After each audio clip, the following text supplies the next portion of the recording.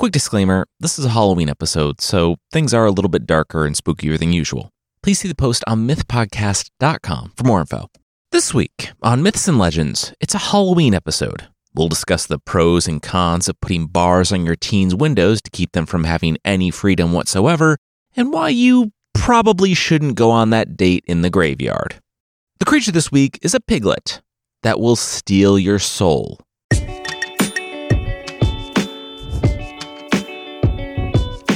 This is Myths and Legends, episode 340, The Night That the Skeletons Came to Life.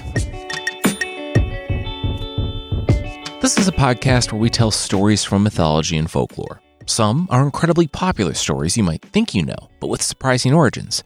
Others are stories that might be new to you, but are definitely worth a listen. Today is the story of the Spectre Bridegroom, which is both a famous category of folktale as well as a short story by Washington Irving, a famous writer of stories about murderous men with pumpkin heads and deadbeat dads who live in the Catskills. Those, of course, being the legend of Sleepy Hollow, which we haven't told in this podcast or fictional, and the story of Rip Van Winkle, which we have back in episode 159. Like Rip Van Winkle, today's story is based on a broad type of folktale, and we're going to tell both the folktale and Washington Irving's tale. You'll know when each is happening. It is super obvious in the story. We'll jump in with a family that has fallen on hard times. But you wouldn't know it by looking at them, talking to them, going to their fantastic feasts, or staying in their castle's guest house.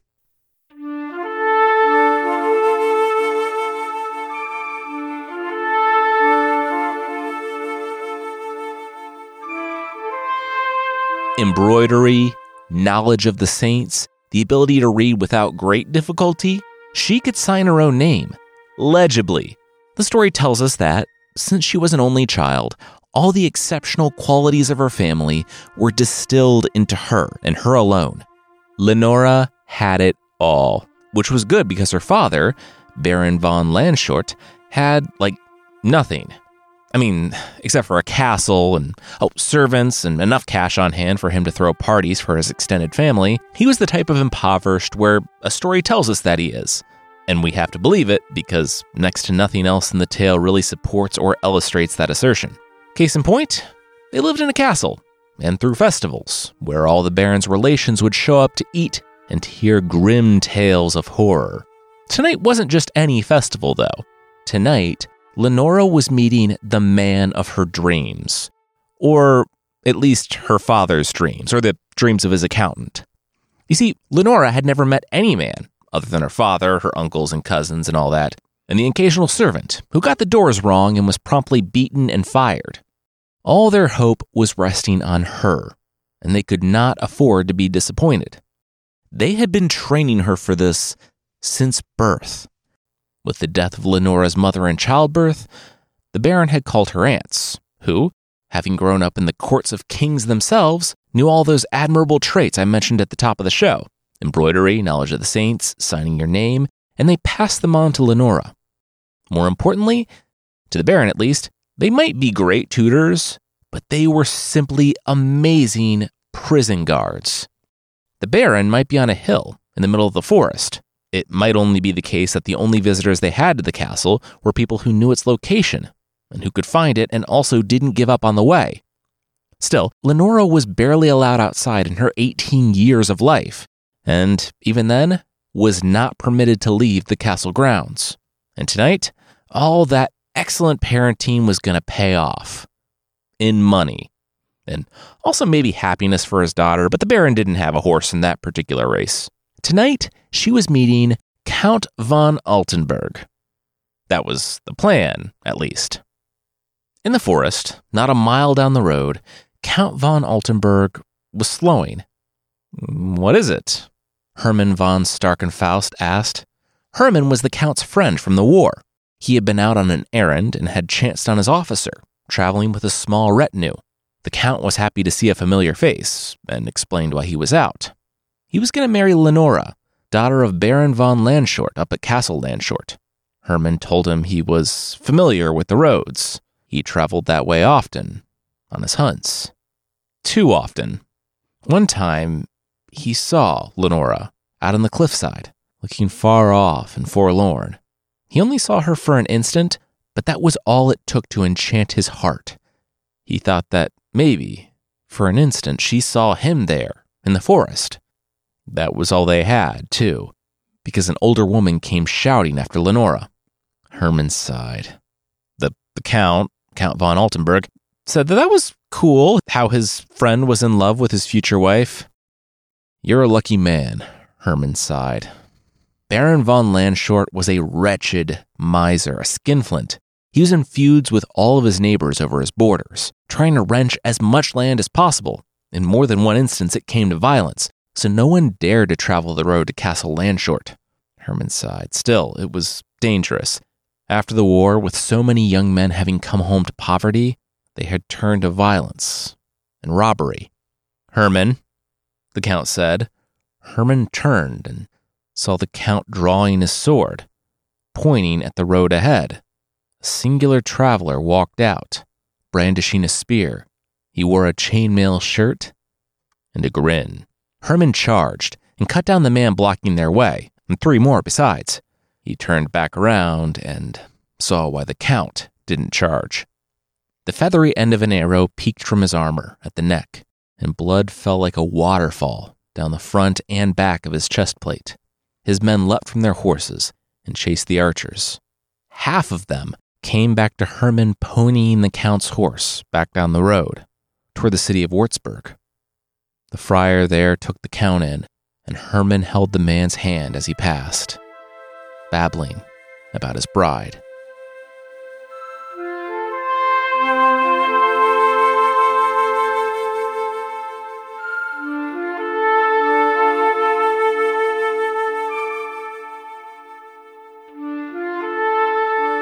Baron von Landshort did another slow blink. He was quickly descending from party buzzed to sleepy buzzed. Where in the world was this Count? It was nearly 10:30.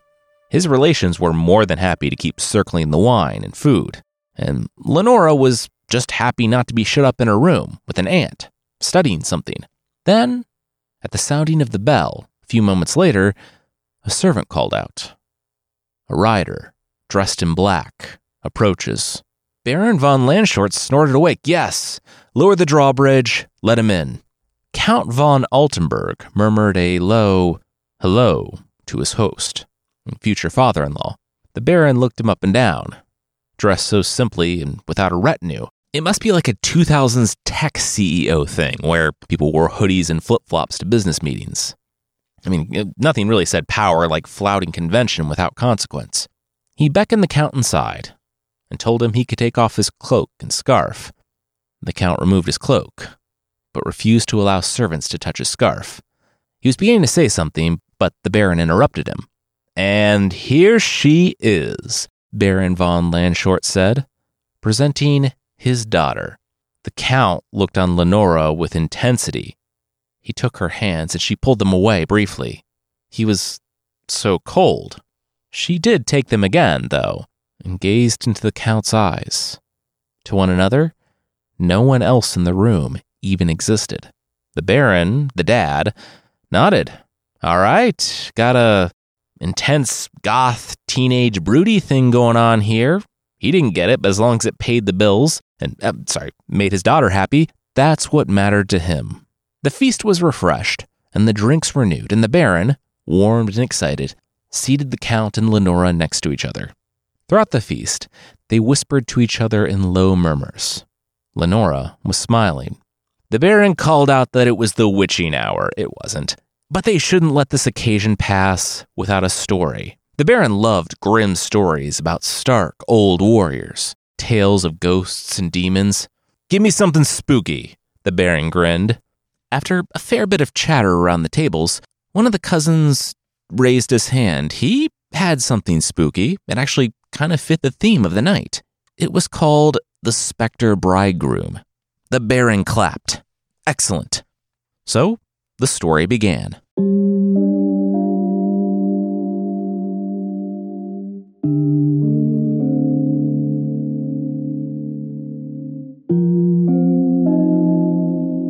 We'll start in on the spooky story, but that will be right after this. Remember that day I was trying to teach our dog to sit, and I just kept saying sit over and over, and she did nothing? Oh, I have a video of that. Wait, you do? I do. Oh, no. Well, do you also remember how Brandon McMillan's class on Masterclass turned everything around? No joke. 5 minutes later, Mila was sitting. Of course. It was revolutionary, the concept of using the leash and holding a treat over her head so that she naturally sat. We heard and watched and reviewed how to time the reward according to, personally, my favorite trainer, and it worked. It made it fun. That's the beauty of Masterclass. Dog training, leadership, cooking. You can learn from the best to be your best. And I love that it feels like the instructors are my own personal mentors, right? I just start up audio mode on my commute. So easy. Annual membership starts at $120 a year. That's just $10 a month for unlimited access to one-on-one classes with 180 plus instructors in 11 different categories. My favorite thing is that these classes get right down to business. No fluff. I'm learning. I'm making progress. And the Masterclass platform is helping me do that. And right now, our listeners will get an additional 15% off an annual membership at masterclass.com/myths. Get 15% off right now at masterclass.com/myths. masterclass.com/myths. This episode is brought to you by Visit Williamsburg. In Williamsburg, Virginia, there's never too much of a good thing. Whether you're a foodie, a golfer, a history buff, a shopaholic, an outdoor enthusiast, or a thrill seeker, you'll find what you came for here and more. So ask yourself, what is it you want? Discover Williamsburg and plan your trip at visitwilliamsburg.com. Dreaming of a better sleep? Tossing and turning is not your destiny. And Ollie is here to help. Ollie invites you to sink into sweet, sweet slumber to improve your mental and physical health and overall wellness.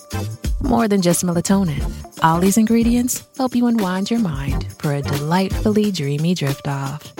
Sleep is on the way at Ollie.com. That's OLLY.com.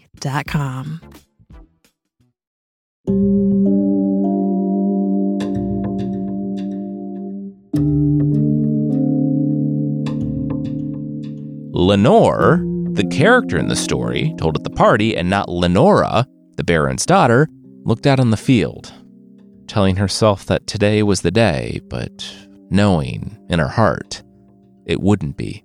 William, her William, was late coming home. That was all it was. The drum beats of the others, their march breaking to a run, as they ran to their beloveds, had ceased long ago. Young and old, it was miraculous. They all returned. All but William. At first, his friends told her that William was on his way. They had been separated in the blood and smoke and terror of battle, but he was coming home.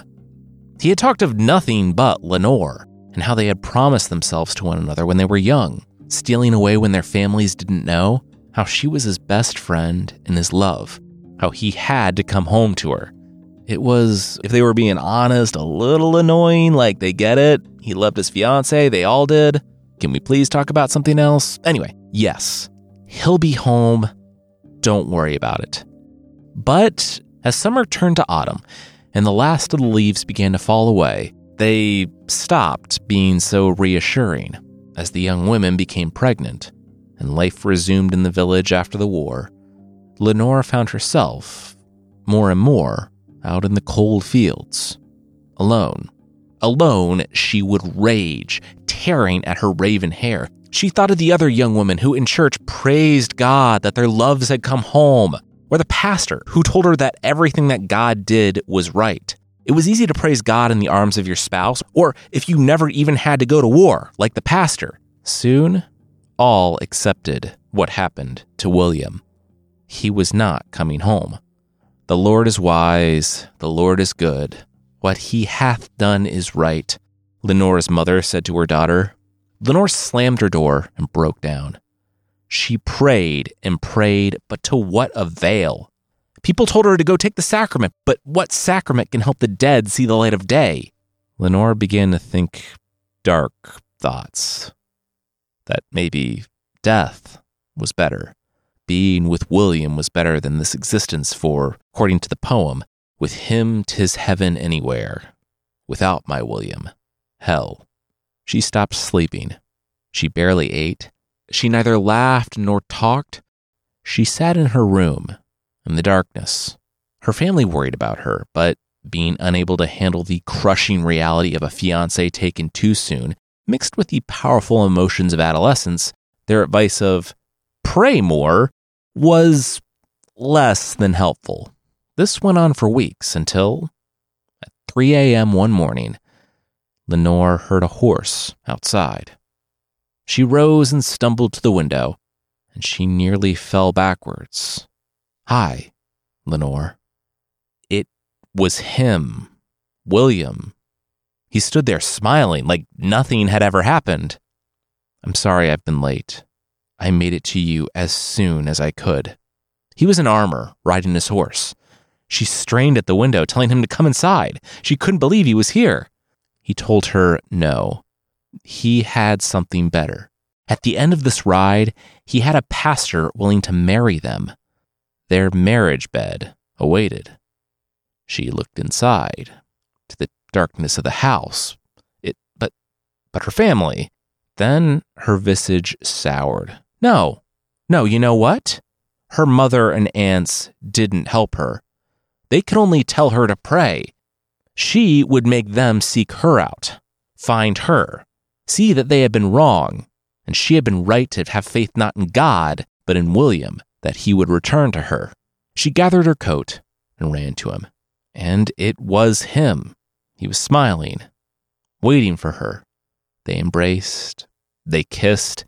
He took her into his arms and carried her to the horse. She said that it was so late, so dark. Was he sure it was safe? William told her that, after everything he had been through, nothing could keep them apart.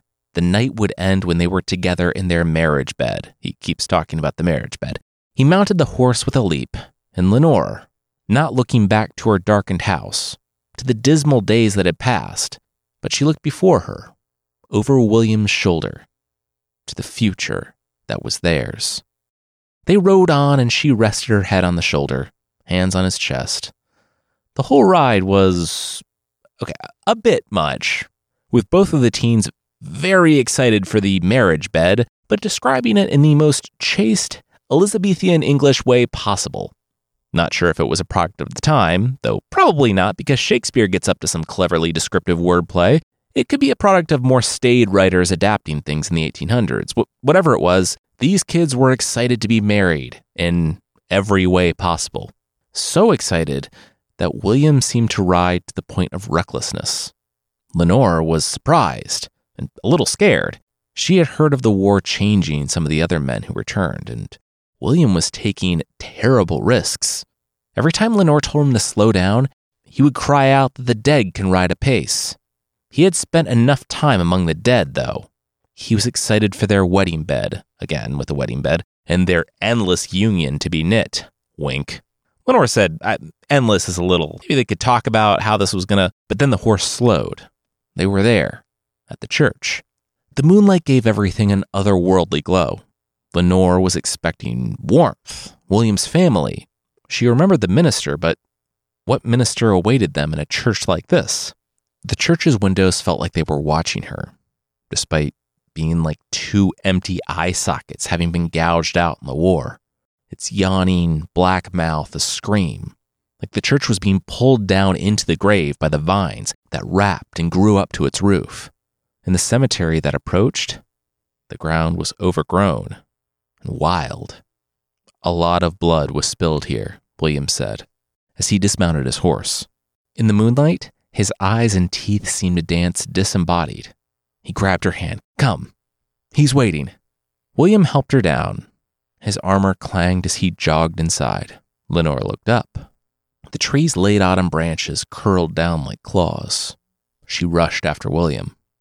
When she passed under the gnarled teeth of the half-deteriorated archway, her feet found stone, and her eyes found William. Only William. He stood alone at the altar. No family, no minister, only him.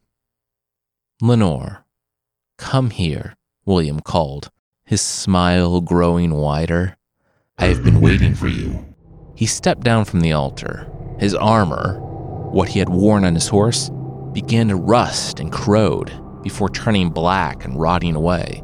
His shirt withered and rotted too. Then his flesh. She was looking at a wraith, a skeleton with greasy bits of flesh hanging from its outstretched arm. Its eyes blazed with fire. It was then that she noticed the altar wasn't an altar. She recognized the armor on the corpse in the casket, left open, the church having been attacked during the funeral. It was William, the true William. She turned to run, realizing her horrible mistake, but the door was gone. Anything a few steps away faded off into the void. She was in a vast, empty nothing. Lenore screamed.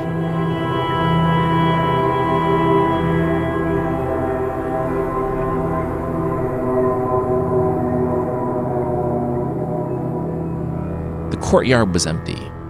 The church stood as it did before, a husk of its former self. But if you listened closely, on that night and the few that followed, you could hear the screaming and then the low sobs of a young woman. Whatever had led her there had granted her final prayer. She and William were reunited. The people who came to that church months later to rebuild after the war, who managed to lift the heavy slab laid atop the casket on the altar, were puzzled as to why the people of the town would bury two in one coffin. These two must have truly been in love. They dragged Lenore and William away and buried them in the churchyard.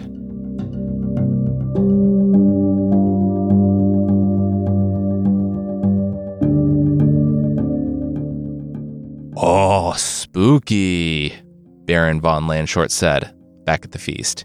He really liked the part where the young woman had desires and agency and those led to a horrible death. He turned, "Wait, Lenore? Lenora? What? Might be something to learn from here." "I'm just kidding, you're getting married. Not my problem anymore." He turned to Lenora and saw that she was on the verge of tears.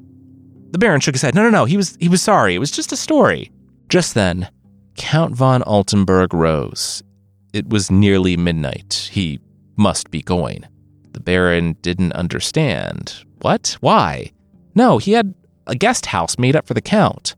He couldn't leave on the road at this time. It was dangerous, please. He had beds aplenty. Stay. Count von Altenburg's eyes flashed. No. He must lay his head in an altogether different bed on this night. And it was nearly midnight. He had an appointment to keep. The Baron called after him, but Count von Altenburg ordered his black steed prepared. He mounted without another word and rode off in a full gallop into the night. When he had gone, Lenora broke into tears and ran from the gate. The Baron shrugged. That had gone well?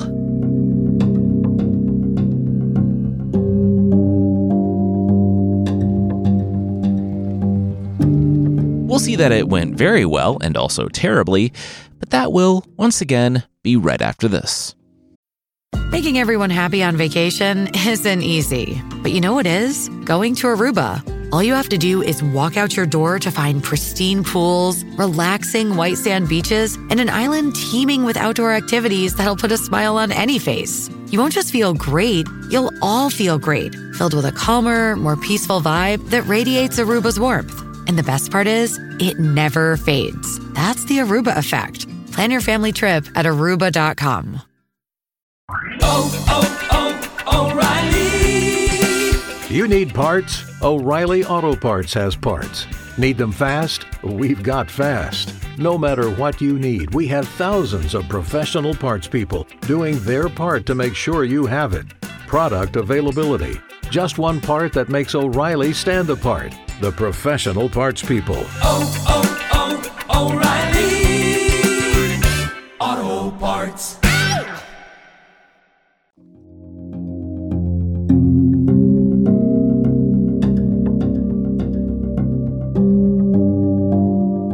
The Baron's head drooped. Go and get her. The hall was bustling for breakfast. All the Baron's relations had stayed the night in the castle. The Baron had sent an invitation to town for Count von Altenburg to come back and dine with them again, and word had returned. Lenora entered the hall to find her father looking at the floor, and the messenger dressed in black. The Baron said he had terrible news. Count von Altenburg, he died. He never made it to Würzburg. He was attacked by bandits on the road. I told him it was too dangerous to go out in the middle of the night. If only he had waited 2 days to die after they got married. The Baron swore and then turned to the messenger. Oh, sorry. His condolences, of course. The messenger was more confused than offended. What did the Baron mean by warned him? The messenger was trying to say that Count von Altenburg never made it to Würzburg at all. He was killed by an arrow to the neck around twilight in the forest on his way to visit the Baron. He was buried last night at midnight. Twilight? That's impossible, the Baron said. He rode here. He sat with us for hours. Midnight? The Baron thought back to the man in black with cold hands, who never took his scarf from his neck, who had a different place to lay his head at midnight. He told me, Lenora said. Both men turned. He told me he had died, that was why he had to leave, that he was going to be buried, but he wanted to meet me, and now that he had, it made dying so much more difficult. She could barely contain her sobs and started breathing faster and faster. She ran off, again, to her quarters.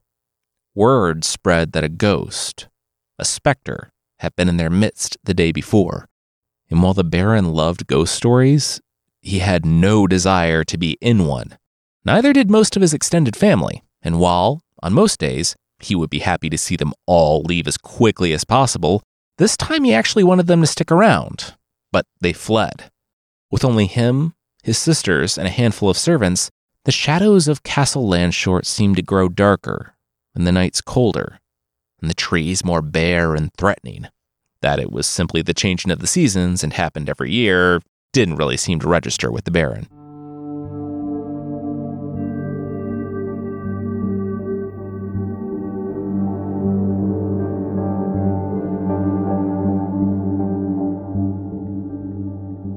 It was one night, right? Am I wrong here?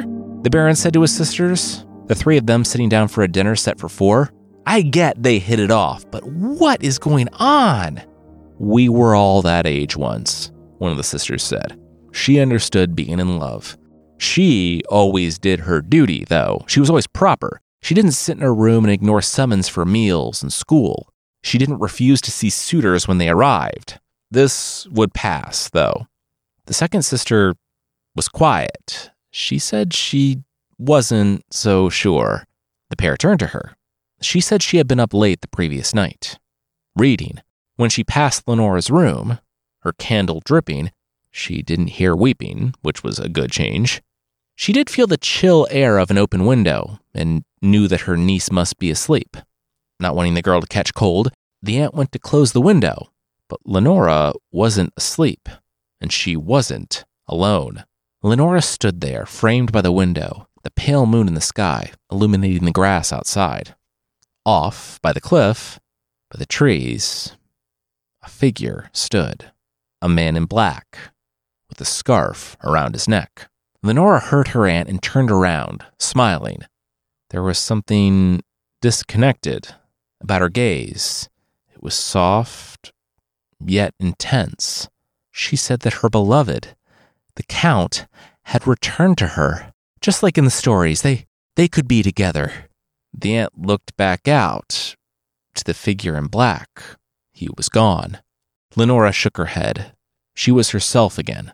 She said, please. She begged her aunt not to tell anyone about this, especially not her father. The Count had been visiting, standing far off. It was the one melancholy joy that she still had. No, this could not be. The Baron shook his head. With Lenora miserable, he was miserable. He hated seeing her like this, and he had no idea how to stop it, but to know that some predatory specter was visiting her in the night? You cannot tell her I told you, please, the aunt said. She only told the Baron because she feared what the girl might do. Put a watch on her room, have someone patrol the garden. Whatever he needed to do, just please, don't tell her. The Baron agreed. It could stay a secret, which was how Lenora, that night, disappeared.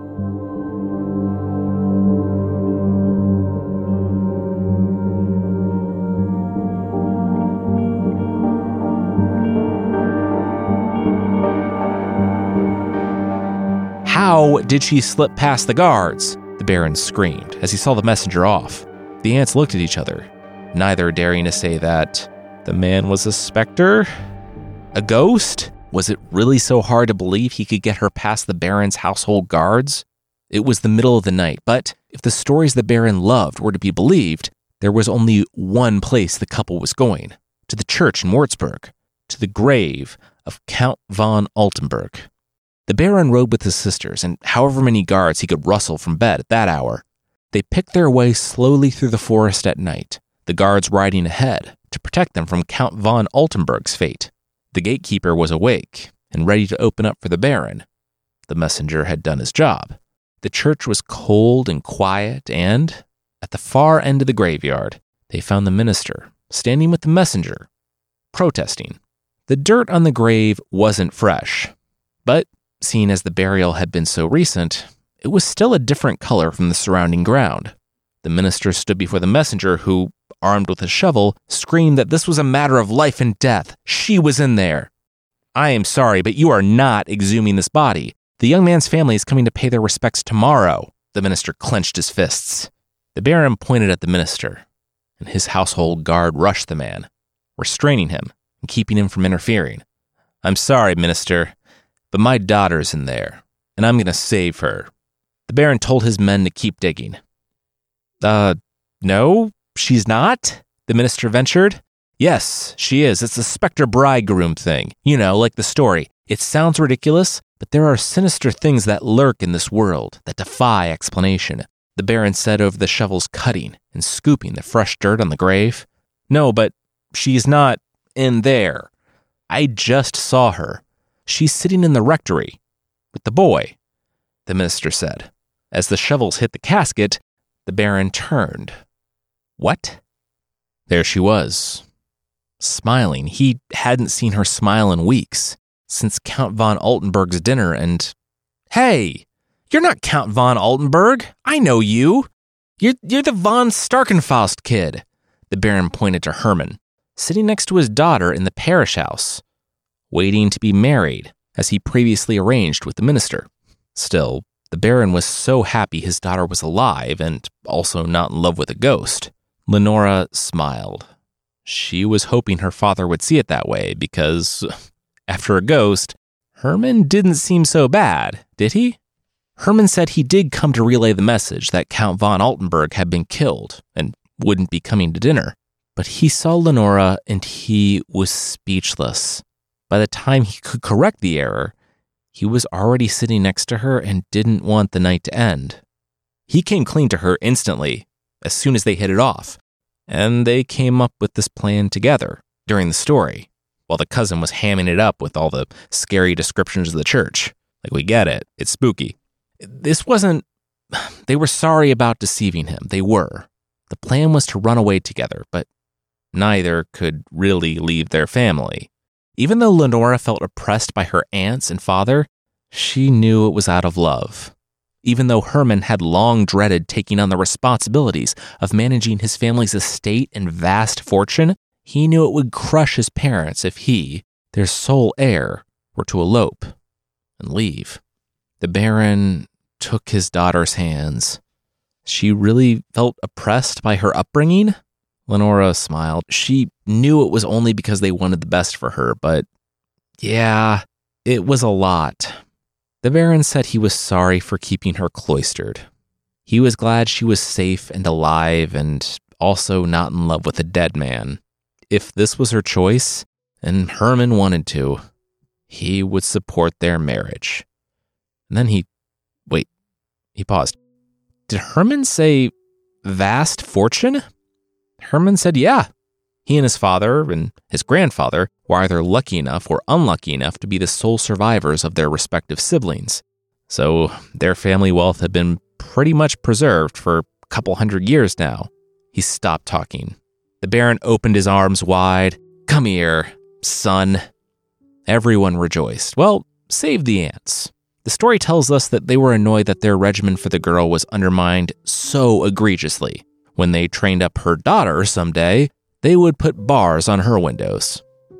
And no joke, that's in the story.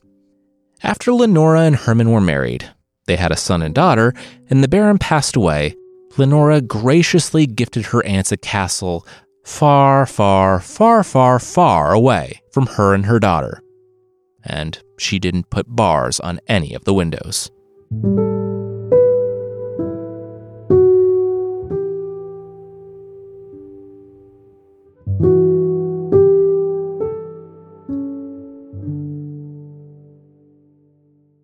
So, the story in the middle is a folktale, but the one surrounding it is The Spectre Bridegroom by the American writer Washington Irving. It comes from the same collection as The Legend of Sleepy Hollow and Rip Van Winkle.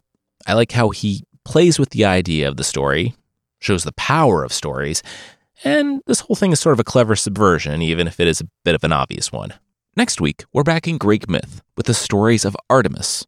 If you'd like to support the show, there's still a membership thing on the site. For less than the price of a banana injector, a device you can use to inject Nutella, peanut butter, yogurt, honey, really anything edible or inedible, if you don't like the person you're cooking for, into a banana, you can get extra episodes and ad-free versions of this show that sadly won't help you prank your family by filling their fruit with sawdust or whatever. Check out mythpodcast.com/membership for more info on the membership.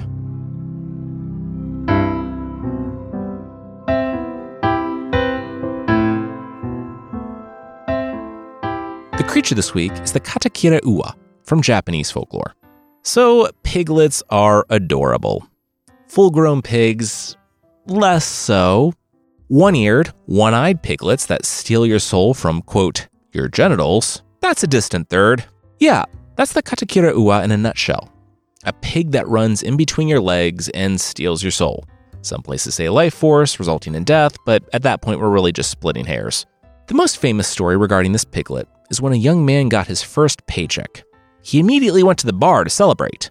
Staggering home, he saw a little one-eyed piglet in his path and it charged him. His thoughts were either, wait, is that a pig? Or why is that pig charging me? He deftly widened his stance to allow the pig to pass underneath, but that proved to be his undoing. After the pig passed, he fell on the ground, dead. His soul was taken by the pig. You don't need to be staggering home drunk to be a victim of the Katakira Ua. Comes out day and night in any season, in the middle of the most bustling city or the most serene, solitudinous rural road. So if you see a piglet in your path, oddly enough, don't run. Sit down, cross your legs, and wait for it to pass.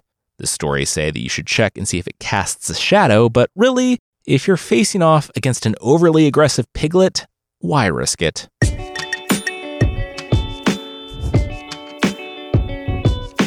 That's it for this time. Myths and Legends is by Jason and Carissa Weiser. Our theme song is by Broke for Free, and the Creature of the Week music is by Steve Combs. There are links to even more of the music we used in the show notes.